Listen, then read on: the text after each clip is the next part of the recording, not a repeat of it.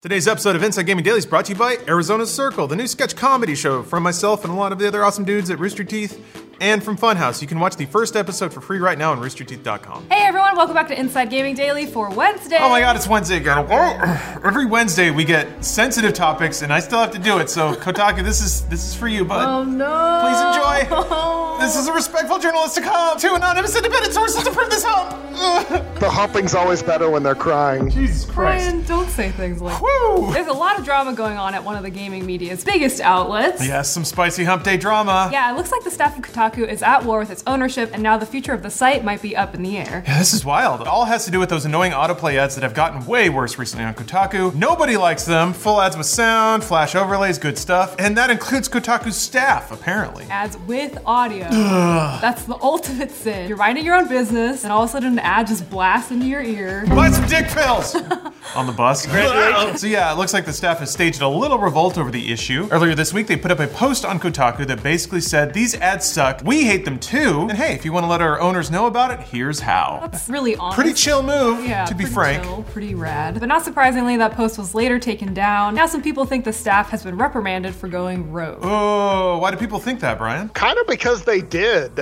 Multiple staffers seem to kind of allude to some sort of punishment in their tweets yesterday. Kotaku's news editor, Jason Schreier, big fan of the show, tweeted yesterday, "I don't know what's going to happen next, but to everyone who has read and supported our work at Kotaku over the years, thank you." And that's like the kind of thing you post when like you think you're about to get fired. The site's editor, Stephen Totillo, tweeted, "Another tough day at the office. I've steered Kotaku through some rough waters before thanks to my amazing team. Can I do it again? We'll see." Fairly ominous. Yeah, these are all shades of ominous, I'd say.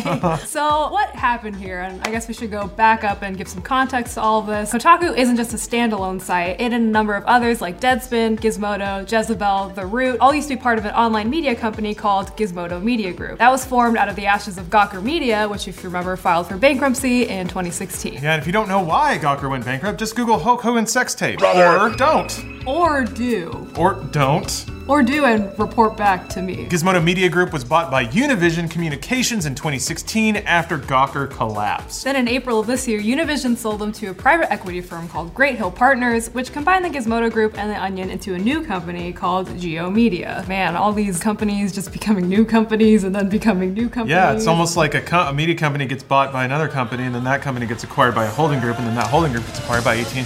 Oh boy. So yeah, that raised some eyebrows because private equity firms are sometimes not the best owners because they have no reason to be. They've got a reputation for demanding profits over everything else and layoffs. Yeah! And has that been happening here, Brian? Not surprisingly, Geo Media has been clashing with its new employees across its various sites. They made headlines recently when management told Deadspin to stick to sports instead of politics. So they're already kind of trying to exercise editorial control. That led to Deadspin interim editor Barry Pachetsky getting fired for not just sticking to sports. Yeah, I wonder what that meeting was like, because he was very blunt in that tweet. There's no way they would say that, right? It'd be more like, we've decided to part ways because we decided to take Deadspin in a new direction. And he's like, look at my balls! I just brought them out. Look at them! I'm gonna piss in your car. Just wait until you guys fire me. The tweet storm is gonna be awesome. I'm gonna make sure the windows are rolled up on my car. I'm gonna have a six-pack and just go nuts. The other day I got into my car and I looked in the backseat and Brian was back there just chugging Zimas.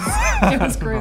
Brian, stop it, Brian! So yeah, then the Deadspin staff fought back, posting a bunch of articles that had basically nothing to do with sports, like a pumpkin thief in Washington or an article about wedding dresses. My favorite were, here were 3 good dogs that I met in Mexico. They were very good boys. They all are. Yeah, that's true. It's obvious that they were rebelling against what they saw as heavy-handed management, but the decision to autoplay ads affected all of Geo's sites, including Kotaku, and in the aftermath, all the sites posted a statement condemning the ads. The Deadspin version read, "We think it is important to let you know that the editorial staff does not control the ad experience on the site, and that we understand that Deadspin is nothing without its readers, so your complaints are our complaints." They then encourage readers to submit feedback about the current user experience to Geo Media's senior leadership team. Cool. How do you think they feel about that? I'm sure. Just throw it in the trash. I've been in similar situations before, and certainly the people making those decisions want to never ever be associated with the decisions. They're very comfortable all socking it away. Sometimes it's the implication that if you're the forward-facing part of the company, then it's also your responsibility to field all the bad press for decisions like this. Been in that position a few times, and it's never fun. I do get a lot of vicarious joy about the people who are being put in that position to be like, nope, it's them. Yeah. Go f with them right now. So Schreier linked to Kotaku's version and tweeted, "If the atrocious ads on our website are bothering you, here's how to contact Kotaku's Kotaku's new private equity owner management team. Schreier's vocab. Yeah. Always hot, even in his personal tweets.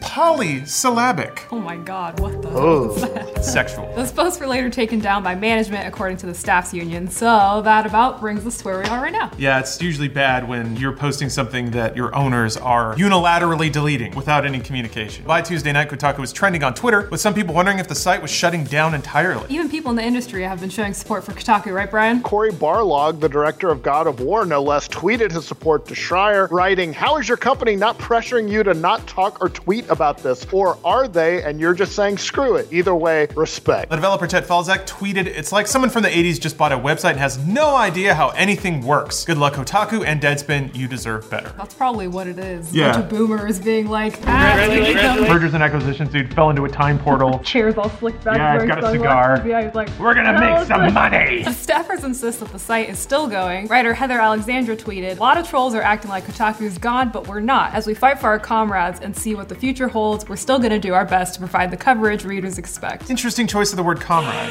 given that Kotaku is a pretty left-leaning publication, which I'm down with, don't get me wrong. That one slipped me with her use of the word Lada.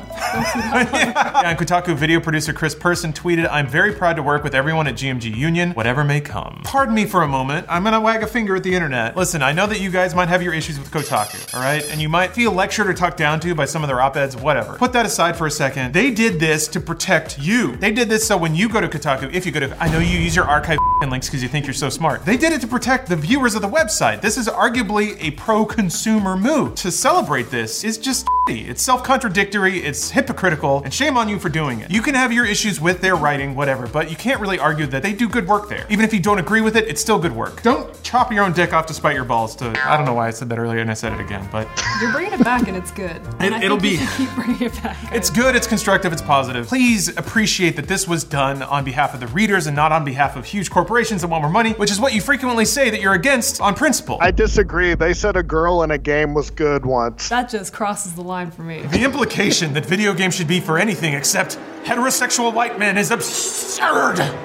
Somebody had to say it. Rant over, but it sounds like there might be punishments being levied out right now. Although it's hard to imagine because they're in a union, so it's hard to imagine exactly what they can strike back against. Really, it was Geo Media that was in violation of their contractual agreement with GMG Union. It's possible the union could sue, but the private equity has all the money. How long have they had that union, do you know? Not that long. I want to say about a year, maybe? When they were really celebrating getting the union formalized and everything. I could be wrong about that. A lot of these digital media sites have been unionizing like just the past year or maybe two. I don't think it goes past that. Gotcha. Well, clearly it's needed. It's clearly needed. So that's good. Frustratingly, a union is what's supposed to prevent incidents like this because they had an agreement. It was either Cotillo or Schreier who basically posted the section of their contract that said that they were allowed to control all creative on the site. Every post, they were allowed to decide what goes up, what it looks like, and when. So for Geo to delete a post is in violation of their contractual agreement. That's breach of contract. You can sue for that. I don't know to what end. I'm not a lawyer. Maybe we should have talked to one. What happens when your script turnaround is 30 minutes long? Journalism. Hey! Thank you. We're miracle workers. It's about Love us. recognizing what you could have done and didn't rather than actually doing it. And then feeling bad about it for the next month or so.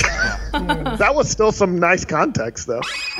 Thank you. It's also fair to ask if the future of the site is in question. We don't know Kotaku's finances, but private equity firms are generally in this for the money, not the journalism. For sure, and that's almost 100% why you're seeing the ads autoplay. Obviously, the staffers didn't like it either, which is how this whole controversy blew up. Another really fun position to be in is to try to elocute to your owners that if they burn the house to the ground, they'll have no place to live anymore. You can do this, and revenues will go up a little bit, but you're gonna drive traffic down, and you're eventually gonna run out of money. Again, private equity firm doesn't give a shit. They're probably there to make the money and then just sell it off after they're done pillaging it. Yeah, that's why Toys R Us isn't around anymore. That's what private equity does. That's why KB Toys isn't around. They've got a long track record of this. Not saying Great Hills specifically, but like Bain Capital, all these guys. KB Toys? Yeah. Is that something I should know?